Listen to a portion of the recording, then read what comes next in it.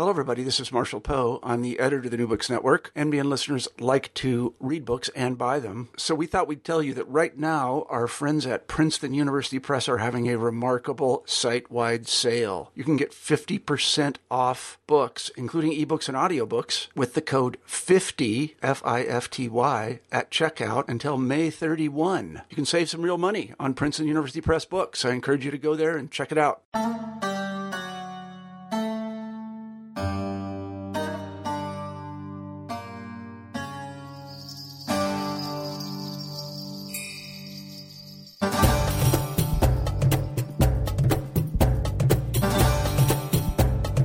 Welcome to another episode of New Books in Islamic Studies. I'm your host, Elliot Bazzano.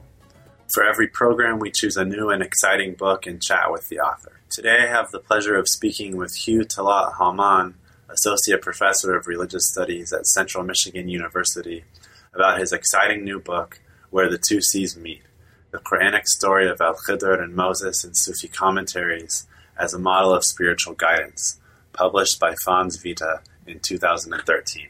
In Where the Two Seas Meet, Hallman unpacks one of the most provocative narratives in the Islamic tradition. In the 18th chapter of the Quran, Surat al-Kahf, the cave, a mysterious figure named Khidr, meaning the green man, guides Moses through a series of seemingly criminal acts.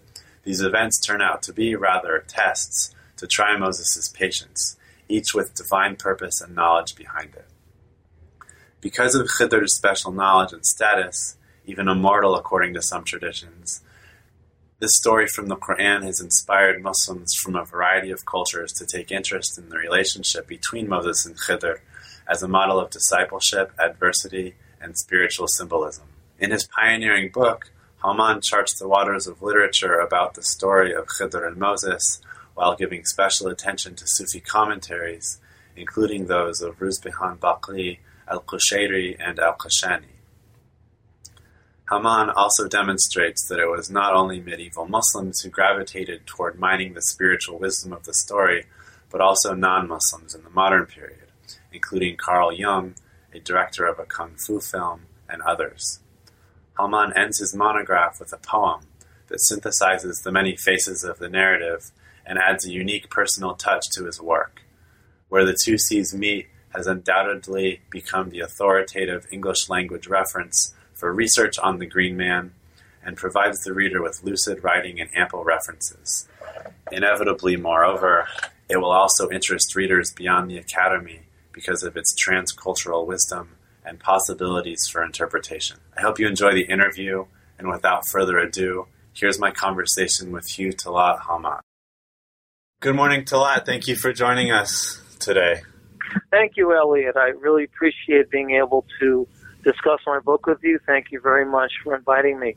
Yeah, I'm really excited to chat with you about the book. Even though all the interviews that I do for New Books in Islamic Studies, I particularly choose authors whose work interests me on some level. I think just because that makes interviews more interested if the interviewer has a natural interest in the topic. But your topic particularly is something I've actually read about and researched a little bit, so I'm particularly interested to interview you, so I'm really excited to chat. So could we start things off by asking you to tell us about your educational background and how you got interested in the topic of Moses and Khidr? Yeah, well, my educational background actually begins from the age of 6 when my father took me to Turkey, but I didn't learn of Al-Khidr until much later. And when I learned about Khidr, I had already gotten a bachelor's in philosophy and had done a thesis on Socrates and Martin Buber.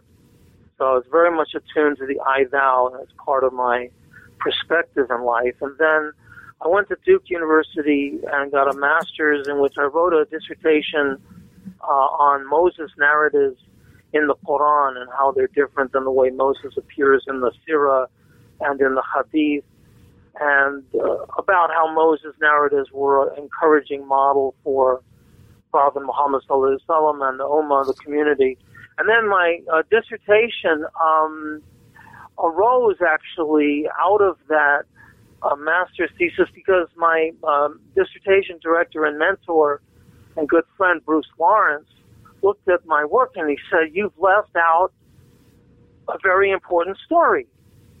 And I said, "Oh yeah, I know.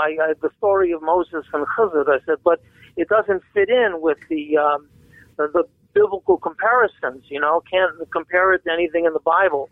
Except that later I found out that 2 Kings chapter 2 has the story of Elijah, and Elisha has some vague references to that. So that became a part of my quest suddenly.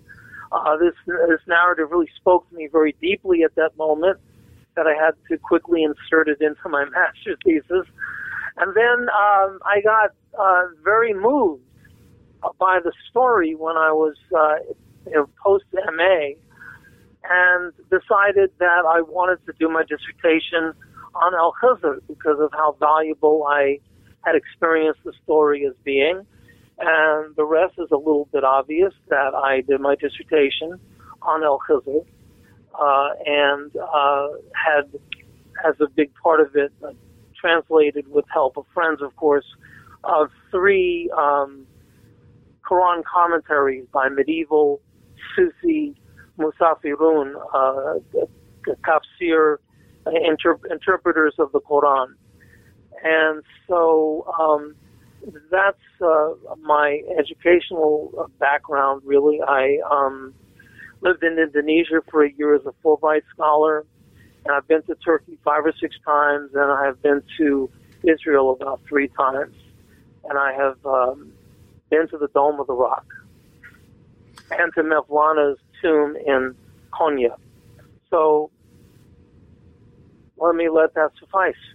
Great. And obviously you mentioned Rumi and how Khidr appears in different types of popular culture, and we can come back to that topic later in the interview. Oh, yeah. But Great. First, do you think, could you just, in your own words or whatever way you think is most meaningful and relevant to your book, could you sort of just summarize the Moses and Khidr story that the book is based on? I think that'll help our listeners get a context for what we're talking about. I totally agree with you on that last point. So let me tell the story briefly. This is a story in the 18th chapter of the Quran, verses 60 through 82. So it's 23 lines long. And Moses is journeying to the place where the 2 seas meet, and he is with Joshua. And he says, "I'll journey on to find the place where the 2 seas meet, even if it takes ages." So they go on their journey, and they sit on a rock on the journey. And while they sit on the rock, the fish they brought for their meal slips out of the basket and tunnels through the water. And they go on traveling further. Joshua doesn't say anything about it, and Moses didn't see the fish disappear. And then Moses, as they go on their journey in the night, says, "Let's have that fish for our meal."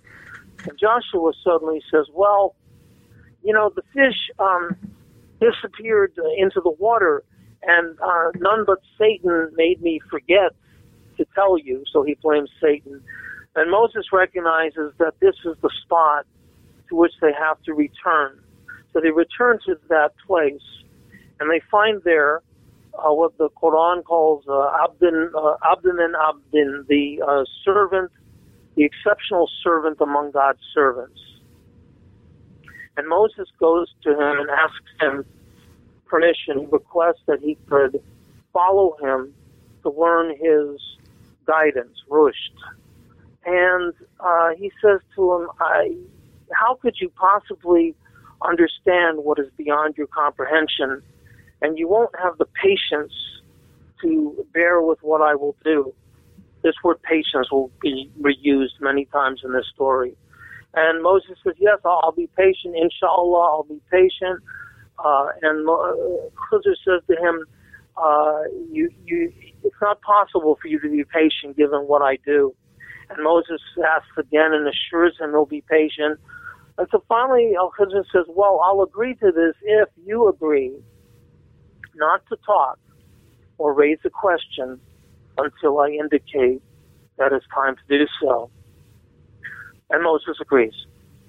And they go on their journey, and they get in a boat.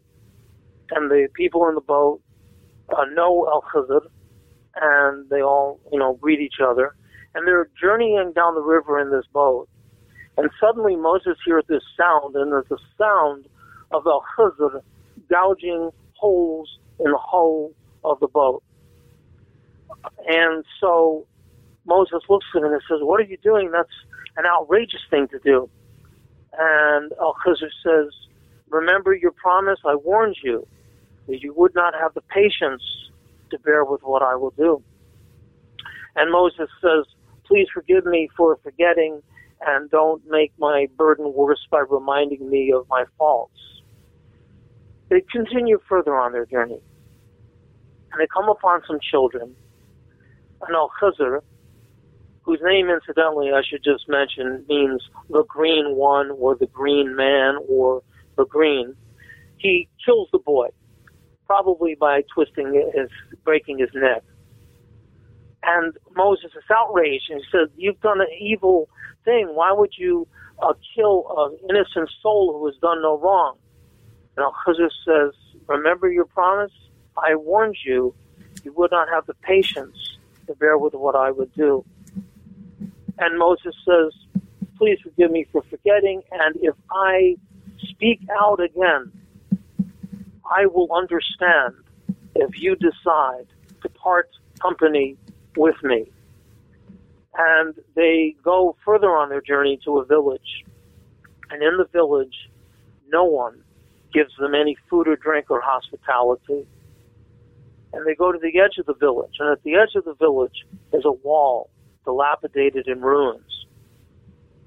And Al-Khidr moves his hands and quickly rebuilds the wall. And Moses says, why are you doing that? You are entitled to wages for your work. And Al-Khidr said, this is the parting between me and you. But before I go, I will tell you the ultimate meaning. The word is ta'awil. The ultimate meaning, or the inner meaning, or the original meaning of the events that you did not have the patience to bear. And Al-Khidr explains to Moses. In the case of the boat people, they were poor people who earned their living on the river, and coming up behind them was a king who was engaging in a war and was confiscating all boats in good condition to use in his war. And I intended that their boat should be spared. In the case of the child, his parents were mu'minun, were faithful believers. And your Lord and I were concerned that he was growing up to be tyrannous and arrogant and rebellious. And so your Lord and I decided that he would be replaced with one better in purity and mercy. And some commentators point out that the replacement was a girl. And then in the case of the wall, a righteous man had left behind for his orphaned sons a treasure as their inheritance under that wall. And your Lord desired that they should be able, these two orphan boys, to grow up to be strong enough and old enough to be able to retrieve their treasure, which is a mercy from your Lord.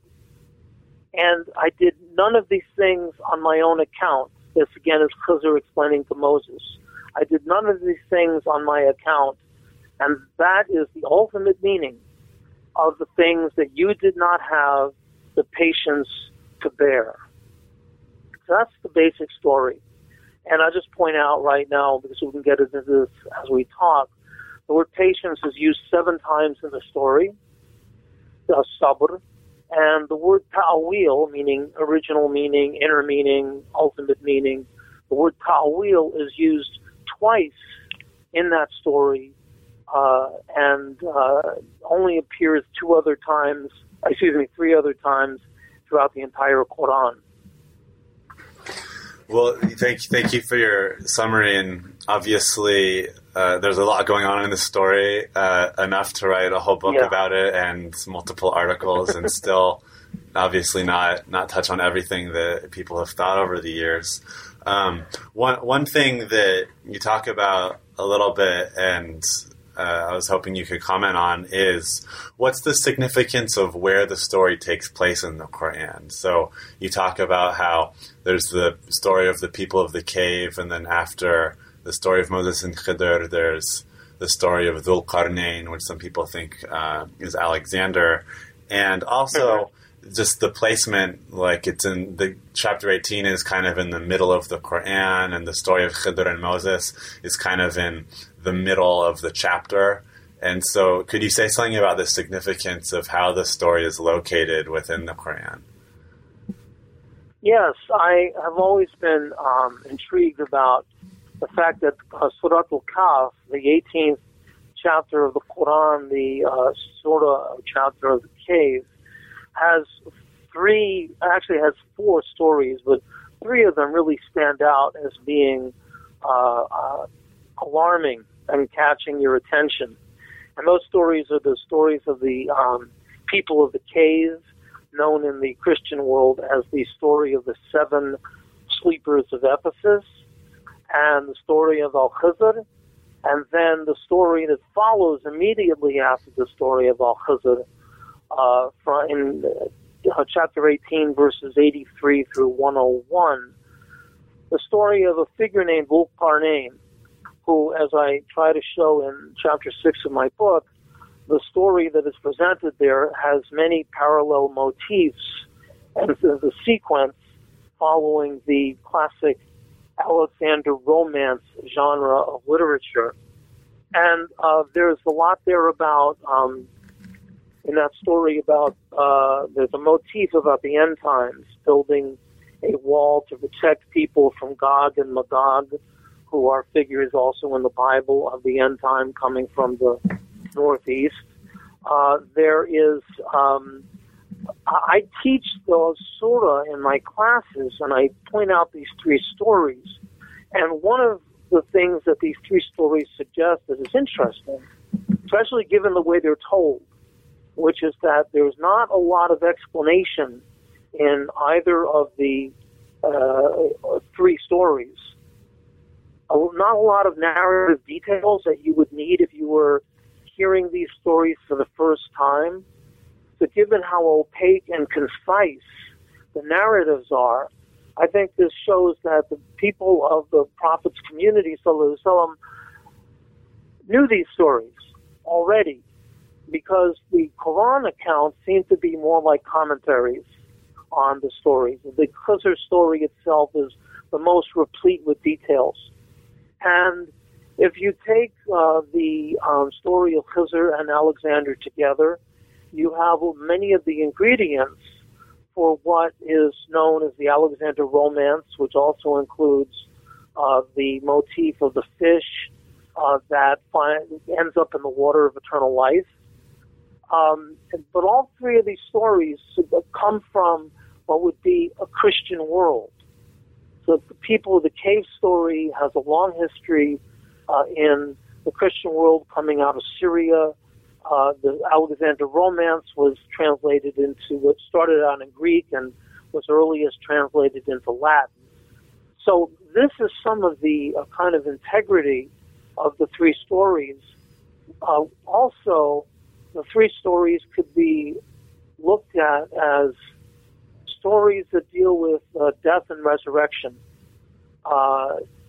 Alexander the Great was, in the romance, he was seeking the water of eternal life because it had been astrologically predicted that he would die young, and he wanted to avert that fate.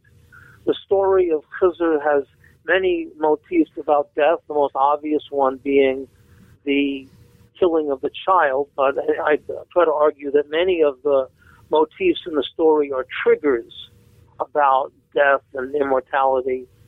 And then the story of the people of the caves, for those who don't know it, involves the fact that a certain number of boys, young men, patah, of virtuous young men, are in a state in between sleep and wakefulness over the course of a great number of years.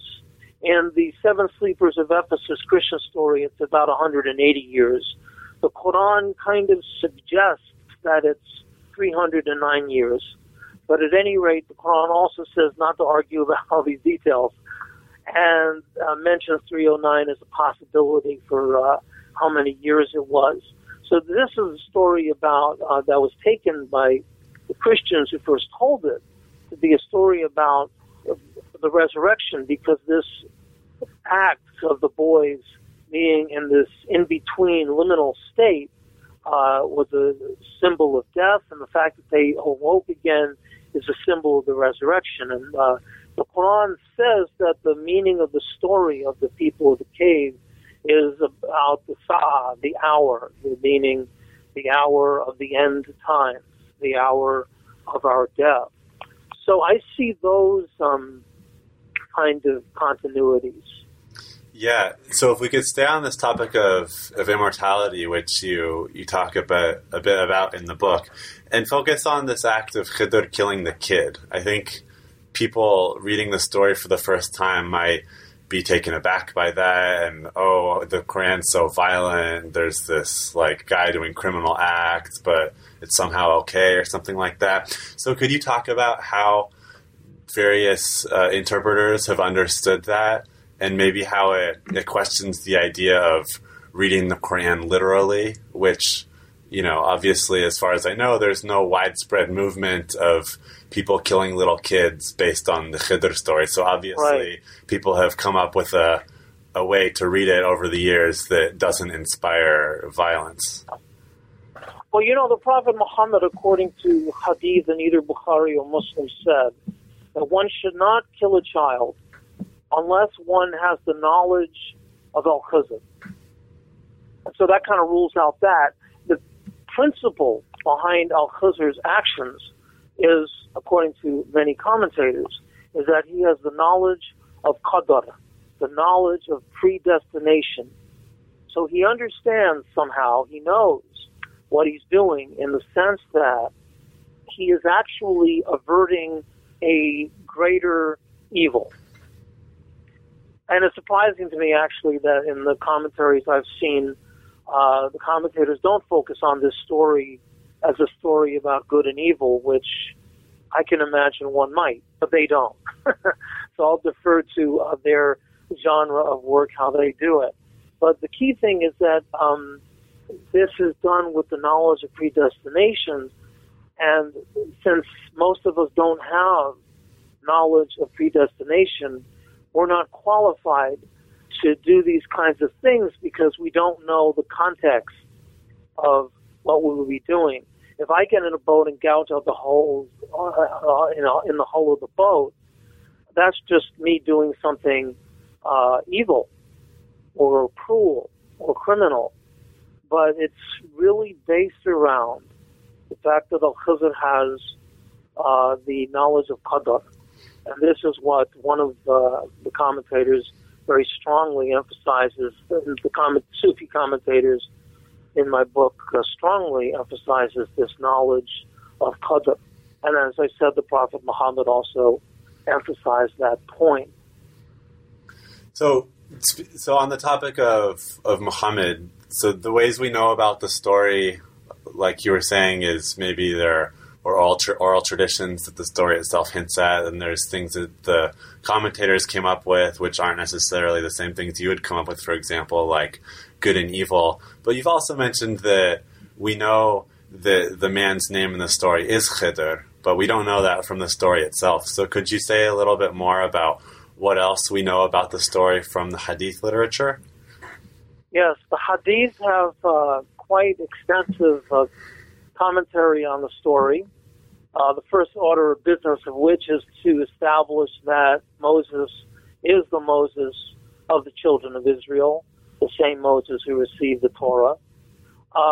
From the Hadith, we also understand that Moses already had the Torah, some things we get from the Hadith is why Moses was in the first place even searching for where the two seas meet. Because in the Hadith, the story starts earlier with the idea that Moses had been teaching the children of Israel, and one of the listeners came forward and asked Moses, "Are you the wisest man on earth?" And Moses said, "Yes." And he didn't say, "Inshallah." He just said, "Yes, I am." And at that moment, God performed an act of wahi, of inner revelation to Moses, and said to him, "There is one wiser than you. You must go seek him." And Moses asked, "Well, where will I find him?" And God says to Moses, "You'll find him at the place where the two seas meet." Moses says, "How will I find that?" And God says, "Because you'll take your fish with you as a meal, and the place where you lose your fish will be the place that you have to trace back to find Al-Khizr." Now, a very important part of the Hadith transmission about this story is also the very name, Al-Khizr, which in more classical Arabic of the Hadith is pronounced Al-Khadr and voweled differently, so it's spelled Khaddir rather than the common Khidr or Khizr. And so the companions of the Prophet Muhammad are narrated in the Hadith and asking Prophet Muhammad, how is the man in the story who is the companion to Moses, the Sahib Musa, companion to Moses? And the Prophet Muhammad says his name is Al-Khidr or Al-Khadr. And of course, his listeners knew that this meant the green one. And then they asked him why is he named the green one. And the Prophet said, because when he would sit down on barren land, whenever he would get up, that land would be verdant with green vegetation. And also in the story, when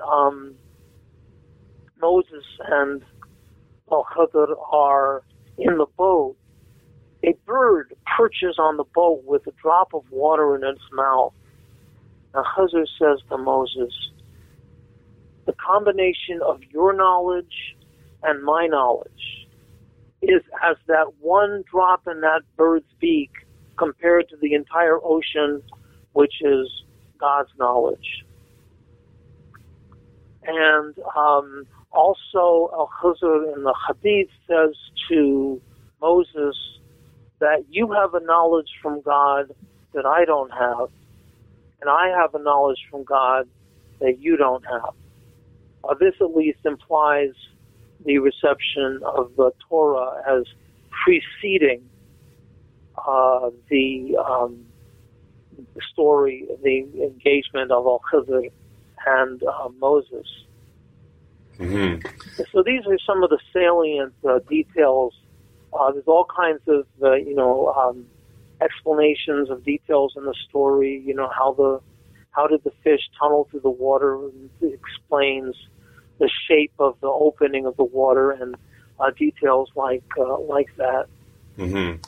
And so I would also think, too, a reader looking at the story with, little or even a lot of background in the Quran or no background would see it ripe with a lot of esoteric themes, which clearly authors over the years have done that. And so in the book, you focus on Sufi commentaries. I was wondering, could you say something a little bit about what makes these commentaries particularly Sufi, and whether or not someone like Tabari, who you also talk about a bit, is also reading it in a sort of quote-unquote Sufi way. So what's separating the Sufi commentaries from the non-Sufi commentaries?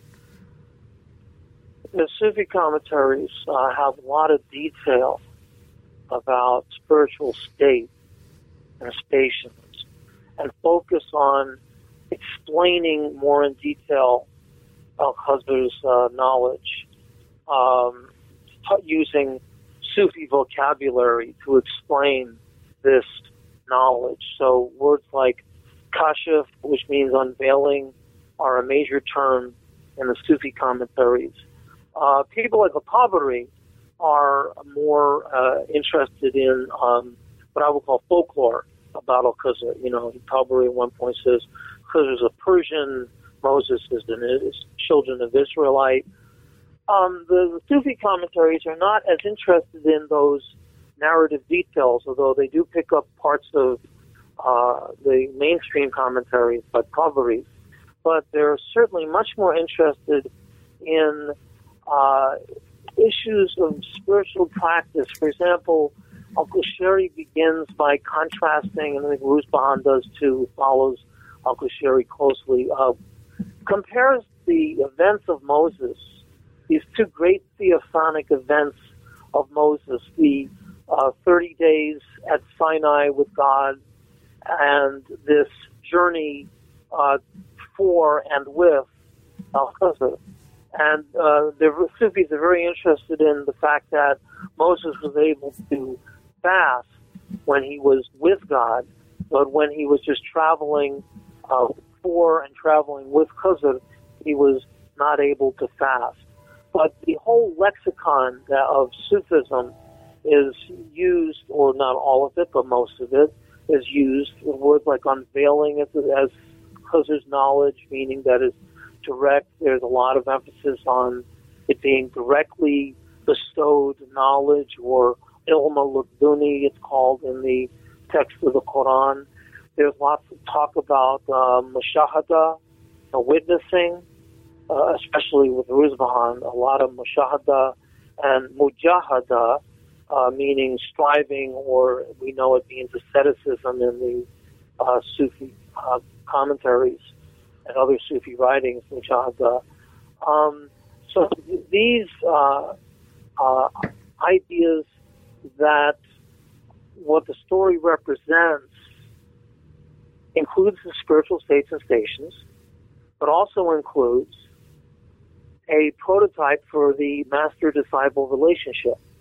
And this is something that the Sufis talk about, particularly as Ruzbahan, which is not in the mainstream commentary. So they make a big deal of this story as relating to the master-disciple relation as being a prototype for that.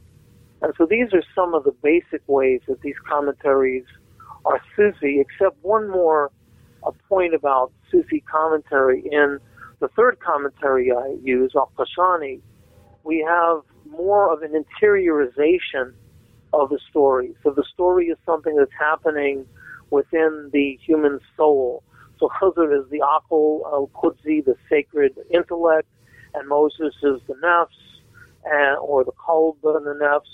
And the acts in the story, like the breaking of the bow and the slaying of the child, are allegorically represented as being the destruction of the nafs al-amara, the domineering nafs, the egotistical nafs, the commanding nafs, and that the building of the wall represents the fourth level of the soul in the basic Sufi model of nafs al-mutma'inna, the soul of serenity or tranquility. And so this story in the hands of Al-Qashani becomes an allegory for the soul and the work on the soul, the mujahada on the soul.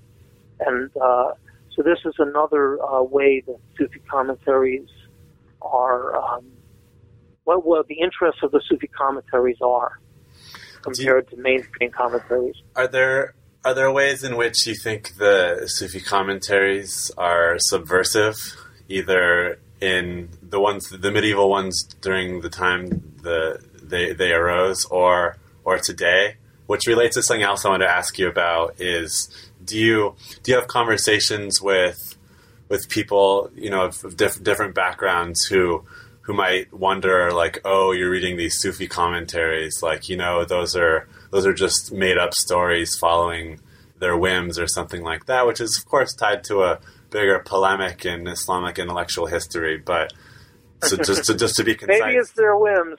What's that? Maybe it's their whims.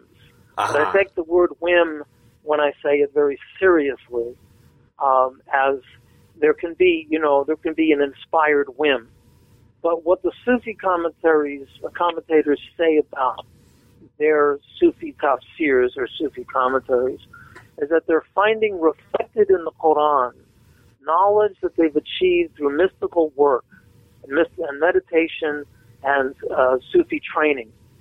So that this is not tafsir al-ra'i, this is not commentary merely from opinion. This is commentary based on deep, hard-earned, and well-graced knowledge of mystical states. And they don't do anything subversive with the story. Well, I meant subversive in terms of how their interpretations are received. But yeah, you don't. I think the story. I think, and I've had the experience of the core story itself seems a little bit subversive, and that's why it's a good thing that we have a context in which the Prophet said you're not supposed to do these kinds of things unless you have the knowledge of Khidr had. And it occurs to me one day that Khidr, being an immortal, must have a lot of life experience. A lot. So I guess I was kind of surprised at how restrained the Sufi commentaries were. Nobody ever seems to go out on a limb, except maybe Ruzbahan. Okay, so Ruzbahan mentions Halaj in the midst of this, and Ruzbahan talks about Ain al-Jam, the essential union. Okay, now this is really pushing the envelope, which is something Ruzbahan is kind of famous for doing. He's famous for Shatiat, the ecstatic utterances, and fortunately his diaries are available through Karl Ernst's publication of them. And Karl Ernst was one of my guides in doing this book. In fact, it was Karl Ernst who had suggested to me to translate Sufi commentaries on Khidr. And so that gave me some basis to really work with in the beginning and to complete the book with. But I don't find the commentaries subversive. I find them quite restrained, except for this Ain al-Jam part of Ruzbahan's, because the Ain al-Jam idea suggests that there's some kind of unity between the self and God. That some people would consider, if not subversive, then perhaps verging on the heretical. Sure. And the Ruzbahan is very bold and explicit in describing his multiple visions that he experienced over his life. And he saw all the prophets, and he saw many angels. There's one story that I mentioned in the book that Al-Khusr brought him an apple and said, "This is the apple of Gnosis." And Ruzbahan ate some of it and stopped, and Al-Khusr said, "Please continue and finish eating the apple of Gnosis." So as far as subversive goes, it's just the Ain al-Jam part of which comes at the end of Ruzbahan's commentary on the story. And so this theme about immortality, I'd never thought about it quite that way before, that if you're immortal, you're going to have a lot of life experience. I think that's that's a very well taken point. So on this notion of immortality, it's been a theme over the years in Sufi literature, as you talk about in your book, for people to have visions of, or real life encounters, depending on how you look at it and they write about it, of Khidr. So could you say something about this? What the importance of actually interacting with Khidr in the lives of Sufis or Sufi saints has been? And then the follow-up to that is, these stories didactic, do you think, or are these real visions and real encounters that people at least believe that they have had? Well, I think, first of all, that we have to think that if people see Al-Khizr, based on my limited knowledge, as one who has never physically seen Al-Khizr, that if people do see Al-Khizr, they're seeing him with the eyes of the heart. And I'm basically adapting this idea from Shia literature, where Ali said, I can't worship a God that I cannot see. And somebody asked him how that could be, and he says, I don't mean with the physical eyes, I mean with the eyes of the heart. So I would have to guess that if a person sees Al-Khizr, it's through the eyes of the heart.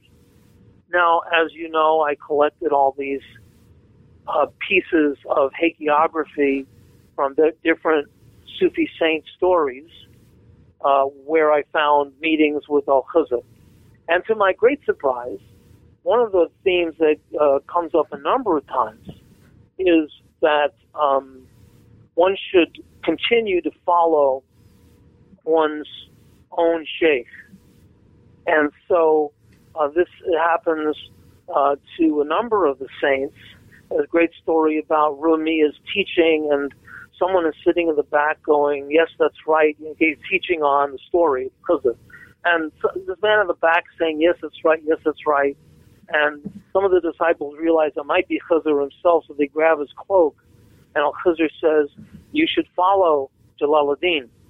So Khizr never seems to appropriate authority over and against that of the Sufi teachers. Now, one important thing about the experience of Khizr, Ibn Arabi points out that the events of Al-Khizr's actions mirror actions that happened in the life of Moses. So we have the boats part of the story, and we know that Moses was put into a basket in the bulrushes of the river and floated down in an insecure situation in the basket. And we know that Moses murdered a man, or with manslaughter, technically, that he killed an Egyptian who was oppressing an Israelite. So Moses has done manslaughter, and yet when Khizr does it, he objects. And also, in the case of the wall, we have the parallel of the building of the buildings for the Pharaoh that happened in Moses' life. Ibn Arabi wants to think that these are reflections of Moses' life, which is an interesting possibility. So seeing Khizr would have the effect of, in addition to being a miraculous experience, for example, when Ibn Arabi saw Khizr at one point, Khizr was praying on a sajda, a prayer rug, was praying 7 cubits in the air.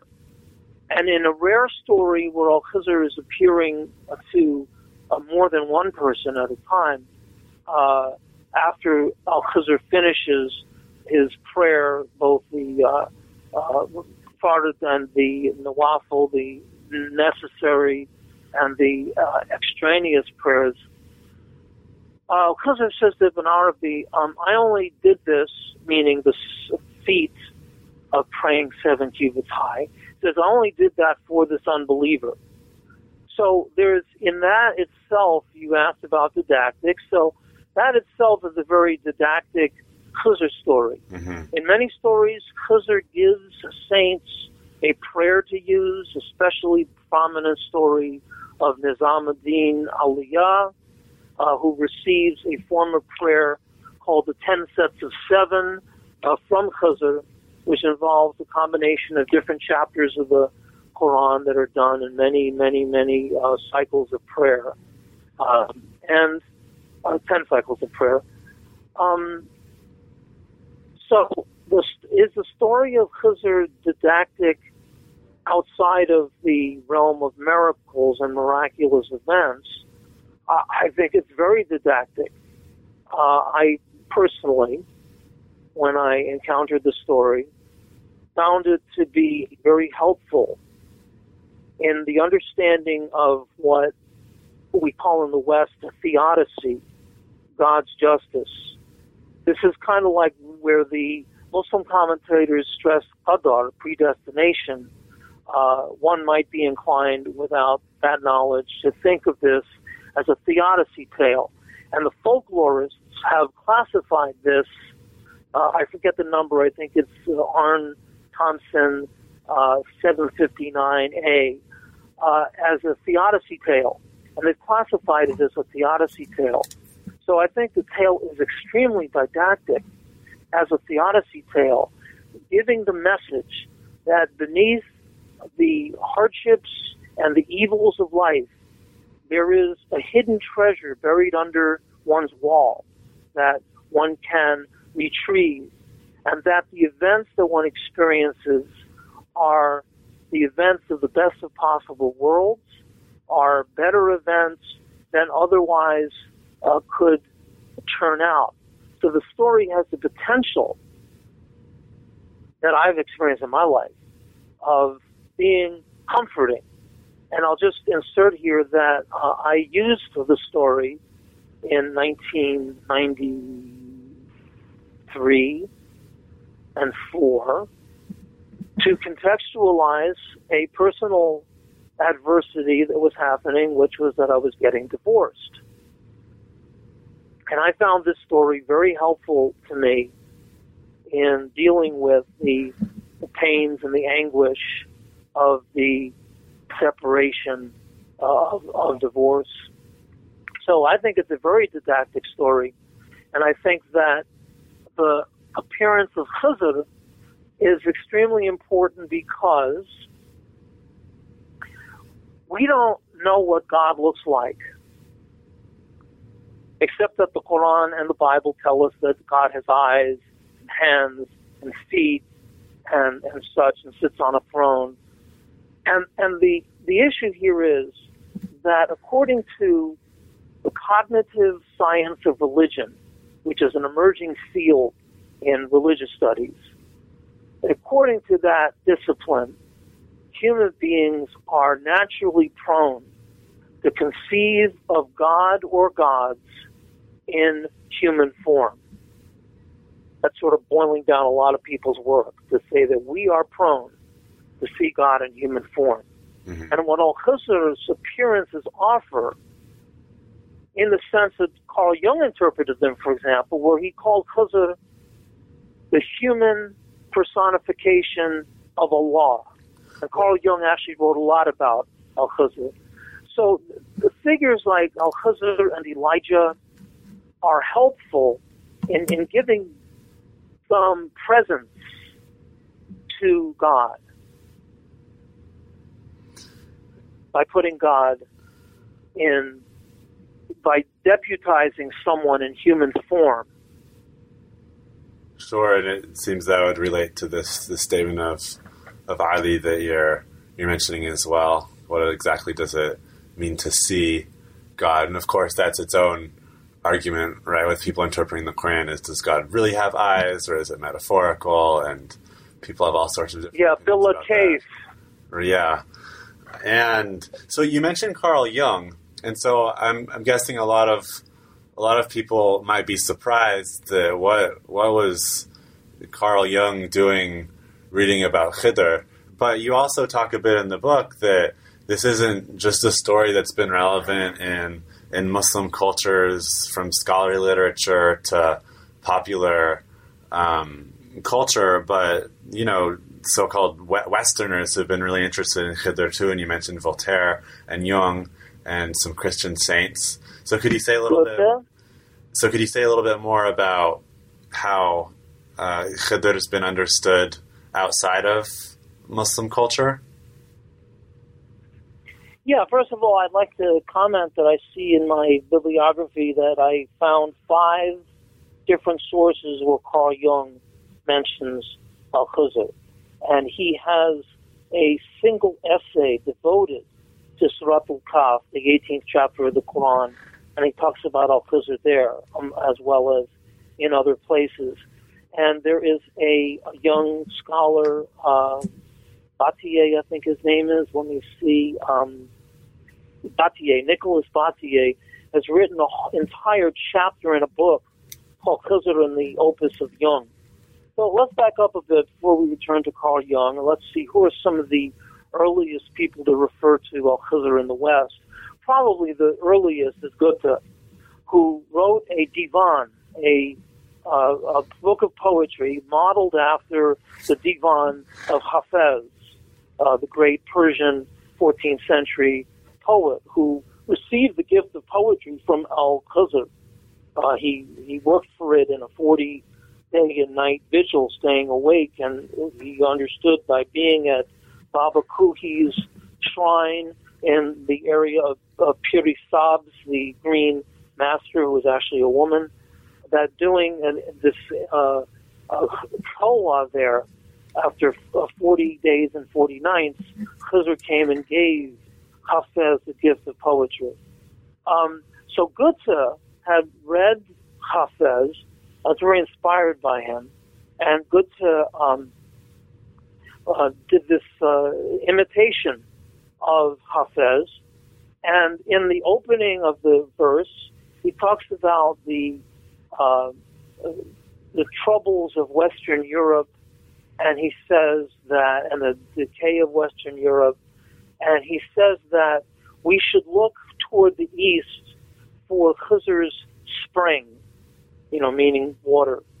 And so this is one of the first allusions to Khizr that I could find in any Western sources.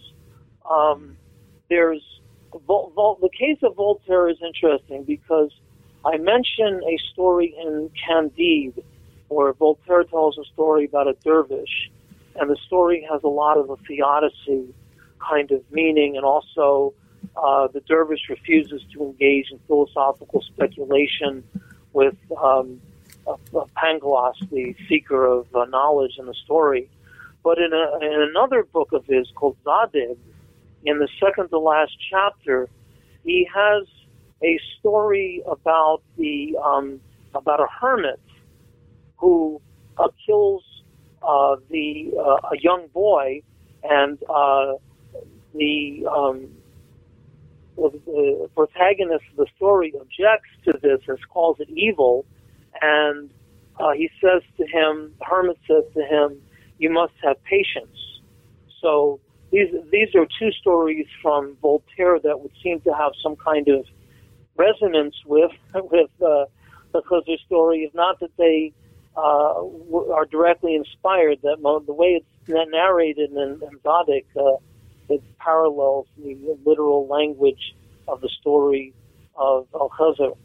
So these are some of the people that come to mind as foremost among the Westerners who have dealt with Khizr. But I'll tell you about a really exciting Western adaptation of Al-Khizr.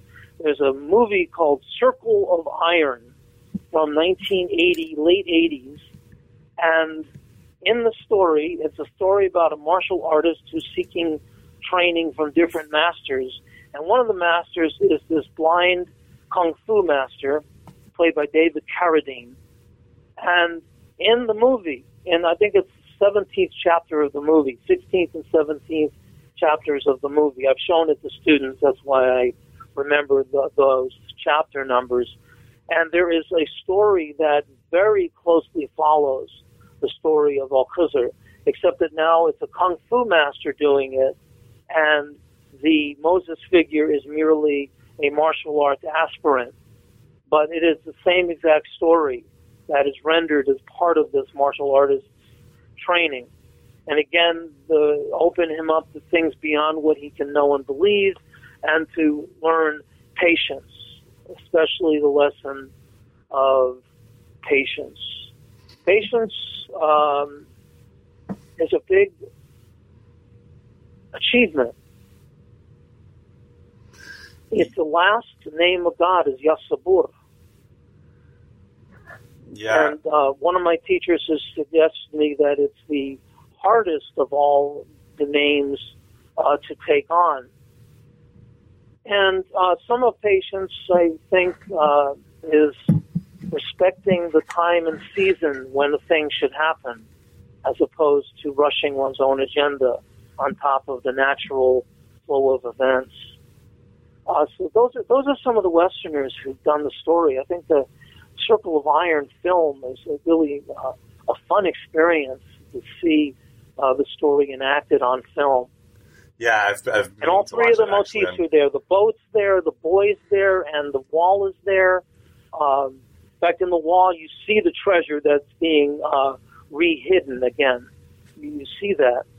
And it's kind of striking that the Khizr figure is this blind flute-playing martial arts master, because he's going around, without physical vision, In the story, though, in the movie, he after he breaks the boards, then they go find the child who is nagging at his parents. Al-Khizr slaps him hard, the martial artist played by David Carradine slaps him very hard and apparently injures him, but doesn't actually kill him. But the story has all three of the motifs and it has all three of the explanations that Al-Khizr gave. And so check it out.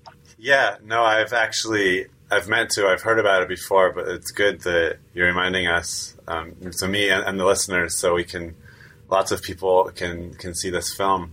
And so I think another thing that stands out about your book, which has been the subtext of a lot of what you've been saying, is I think very clearly this book is appealing to a lot of different audiences, because that's just sort of how he's worked over the years. He's been a figure in Quran commentaries, but also in popular quote-unquote folklore, and then kung fu movies even. And so, speaking of like so-called Western interest in the stories, as someone writing in English, you end the book in, I would say, a unique way in terms of how academics approach their scholarship, and you end the book in a poem. And if you have the book in front of you, would you be willing to read one or two sections of the poem just to give I'd be very happy to. I'd be very happy to, but I really want to share a little story, personal story that, I wrote this big dissertation on Al-Khizr. We all write these dissertations. And one day I asked myself, well, what good is this? Who's being helped by it? Who can understand? So I gave a copy of it to my 15-year-old son. And I said, all you need to read is these 2 pages here, the story of Al-Khizr. And I said to him, because he was into hip-hop and rap, I said, could you do me a rap version of the story of Al-Khizr? In other words, I wanted to be able to think that somehow this abstract dissertation entity could be understood by someone who is 15 or 14 or 13 or 12. Mm-hmm. I really wanted it to be accessible. And I think the poem came with some of that same intention, that I wanted something that would, have the gifts, the benefits and blessings of poetry to it, to sort of summarize the book. It's called For the Journey, One Needs a Companion. For the journey, one needs a companion. The journey not shared is abandoned, and the one who would go goes at random, unless patience is practiced in tandem with a guide of the heart, who with passion advances the soul of the seeker with rations of insight into the heart's true intentions. Good manners and morals are mentioned as the basis to understand situations, and silence and trust and also patience come first in the seeking of stations. Intuition is patient, and to phase in a deeper knowledge of place in the spectrum of being and stay in the knowledge of God means to weigh in on the matter of patience and companions with a guide one must follow in dancing to the center of balance, in standing with adab and suhba, enhancing the potential for spiritual advancing. One cannot sit out alone as just one. One who does so would be abandoned. Take a guide and then go and stand in his circle of fellows and follow with passion. For it is these three things that are demanded: patience, good manners, and to be a companion. And sometimes life brings on such sufferings that patterns get unwound in loosening strings. Remember the meaning of suffering that Khizr showed Moses in all the things for which Moses lacked patient understanding. If only we knew the deep meaning, we might have the patience that we need to bring. But that practice of patience, like forgiving, comes first in the order of things. First is the practice, then that brings the meaning you seek for understanding from the viewpoint of the everlasting. Well, I think it's such a lovely way to conclude your book, because I think it's a lovely poem, and also because I think it's so nice when authors give a little piece of themselves, which is one of the intentions behind the interviews for New Books Network. But do you have any final thoughts in terms of how that poem reflects the main themes that you covered in your book? Yeah, well, for example, the words adab and suhba were in the poem. And those are two really big main themes in the book. The knowledge that Al-Khizr is imparting is what's called ta'adib, which comes from the same root as adab. Adab meaning morals and etiquette and perfect action and courtesy and all things related to those ideas, adab. And adab is a big part of the book. And then sohba is companionship. And so the poem is aiming to emphasize the idea that companionship is necessary for the spiritual path, especially the companionship of a murid, a student or aspirant, literally, and a murshid, that they have to have this kind of companionship together, and that many of the Sufi texts argue that this is necessary. There are these proverbial statements that one who doesn't have an imam, a living imam, will die in ignorance. So the companionship is the key to the beginning of the poem, to find the spiritual guide and that idea. And then in the patience, the theme of patience, I wanted to bring that in because that's a tough piece of work for lots of people, is patience. Very tough piece of work. Trying to, let go of one's expectations and allow things to happen. Very difficult.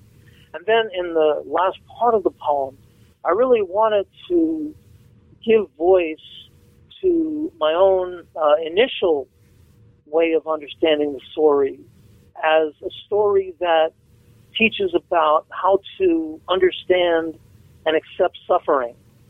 And one of my big surprises with the tafsirs is that they didn't talk about, even At-Tabari didn't talk about the story as one about suffering, did not talk about the story as about evil, did not talk about the story as being a theodicy, but rather a story based on the knowledge of predestination. So I wanted to give voice to the idea that the story does have the potential to help people with their suffering. And so that's some of the impetus for which I included that particular poem.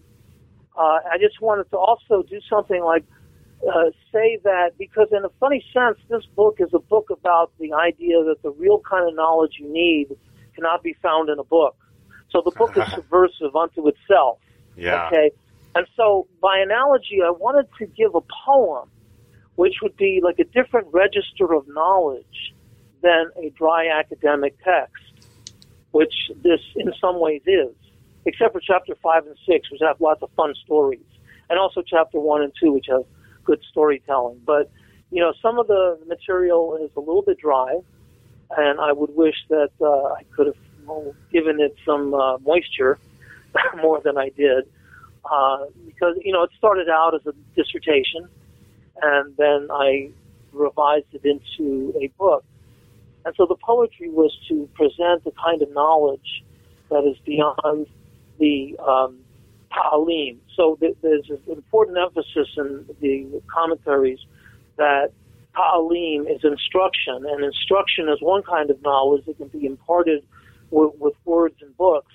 And then there's ta'adib, which is a training in spirituality, particularly in morals and etiquette, but that you have to catch, like a spark igniting, you have to catch this state, the state or station of the murshid. You have to sort of pick it up by being around that person. And so I think that Moses was greatly benefited by the experience that he had, although Al-Qushayri suggests that there was a problem that Moses was asking to be taught something that could not be taught because the person teaching it had not received it by teaching, but had received it directly from God. So we have to have someone from whom we catch and capture the state or station as much as and more so than we need instructions. That's a lot of the theme of the book is about those two words, adab, and the other word, that's major word in the book, is suhba, which means companionship or fellowship. And it was very interesting to me how often these two words came up in different texts. And so one could say that this is a book about adab and suhba as being basic principles of how to engage in the Sufi path, along with the variables of patience and accepting one's suffering more gracefully. That's what this book is about. Well, and I think it's very timely, too, given the way technology has affected people's relationships. And so the Sufi idea of, there being something more to interactions than just the sort of book knowledge that you can exchange. And so, perhaps that's one of the reasons the tale has remained so relevant across the ages. So I know I've taken up a bit of your time before we go. Could you tell us a little bit about current projects you're working on or ideas you have in the coming years? Yeah. Let's see. I'm working right now actively on 3 projects, and I have a 4th one kind of tucked in the back. So I'll do it David Letterman style. The 4th one tucked in the back is a project to look at marginal semi-Islamic messiahs. So I have identified as 3 people I want to study, or at least 2 of these people. In the Baha'i faith, a figure called the Bab, who was thought to be the 12th Imam, returned, and had that authority. The other 2 figures are Mirza Ghulam Ahmad from the Ahmadiyya, who considered himself Sahib al-Zaman, the master of the age. And the 3rd figure is Meher Baba, who also called himself Sahib al-Zaman, the master of the age. So I had an idea to do a comparative study of these people, but in the meantime, while life is busy while I'm making other plans, I was asked to do some papers for the AAR.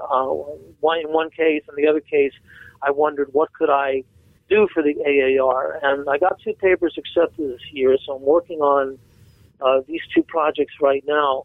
One is a story I call the paper Avataric Sufism, the reorientation of Sufism in the West by Meher Baba. And in that, I trace the ways in which Meher Baba was a Sufi teacher using Sufi concepts, but especially also, and had a Sufi background, but that in training, but that also he actually chartered a Sufi order in the West. And so this is the story of what happened to Hazrat Inayat Khan's successor, Rabia Martin, and how she turned the Sufi order of Hazrat Inayat Khan over to Meher Baba. And then the second AAR paper is on erotic metaphors in Sufi poetry. So this is a panel on metaphor as metaphysic, and something in the title of the panel is about erotic poetry. This is a friend of mine, Graham Schweig, who is a scholar of Bhakti Hindu literature, and they needed an Islamic paper, so I was welded into that particular panel. And then, last but not least, although it is an academic research project, but it's for teaching rather than research, I'm offering a course in the fall called Rock and Roll and Spirituality. So I'm looking a lot at the ways in which people have redirected many of their religious impulses into their engagement with rock and roll and have left behind some of the institutions and the degrees to which rock and roll is for some people a spirituality, the way in which for some people certain rock artists are mediators of meaning. I'm thinking especially of Bruce Springsteen and the Grateful Dead, whose followers are almost devout in their relationship with the artists and the music. So rock and roll and spirituality is another field that I'm working on because I'll be teaching a course in it. Just read a great book on the gospel according to the Beatles. So that's a little bit like what my reading for the summer is like, between the Sufi poetry, the Meher Baba story, and the rock and roll. And finally, on the back burner, this project about these three Sahib Zaman, Master of the Age figures. Well, it sounds like an exciting agenda, and I can only imagine students will sign up for your class on spirituality and rock and roll with excitement. I'll be interested to... Yeah, I'm very thrilled to get to do it. Very thrilled to get to do it. We were told by our dean to create hot topic courses to get enrollments increased. And so that was my offering to the request. Well, wonderful. Well, thank you so much again for joining us today, Talat, and doing this interview. It's been a real pleasure to chat with you and to hear about the book straight from the source. Thanks, Elliot. I really enjoyed talking with you, too. Thank you for your wonderful questions, and thank you for this opportunity to share the story of Al-Khidr with other people. Of course. My pleasure. Thanks again. That was my conversation with Hugh Talat Halman, Associate Professor of Religious Studies at Central Michigan University, about his exciting new book, Where the Two Seas Meet, the Quranic story of Al-Khidr and Moses and Sufi commentaries as a model of spiritual guidance, published by Fons Vita 2013. Thanks for listening.